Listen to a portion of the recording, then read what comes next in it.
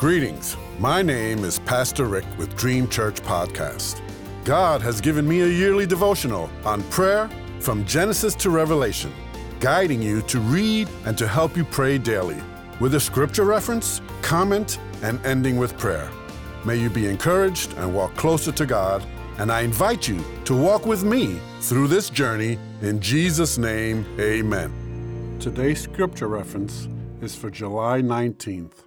Psalm 35, 1 through 3 says, "Contend, Lord, with those who contend with me. Fight against those who fight against me. Take up shield and armor. Arise and come to my aid. Brandish spear and javelin against those who pursue me. Say to me, I am your salvation." Today's comment. We are to contend and defend our faith, or for the faith that we believe in and live by. It is a battle where we must take a stand for what's right and true.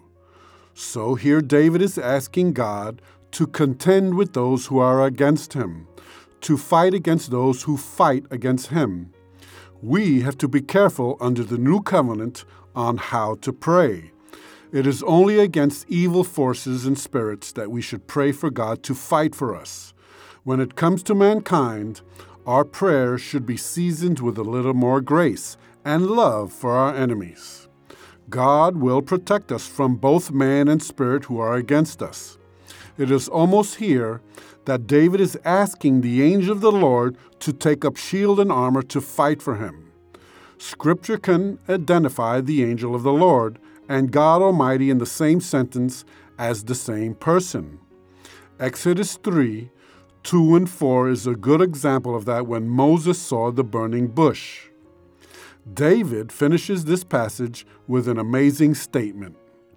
He says to God, "Say to me, I am your salvation."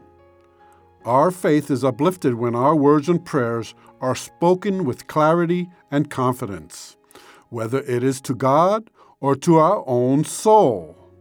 Moses also says to God in Exodus 33 and 18, "Now show me your glory." And guess what?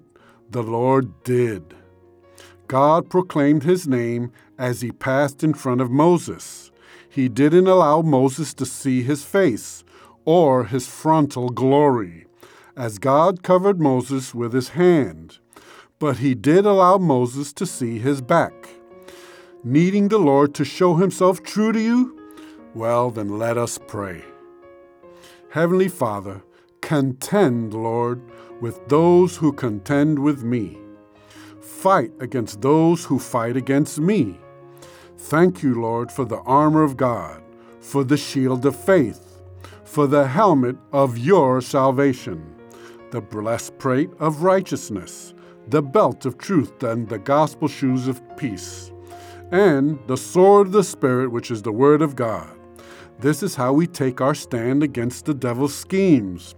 We will pray in the Spirit on all occasions with all kinds of prayers and requests. We will be alert, always praying for the saints. In Jesus' name, amen.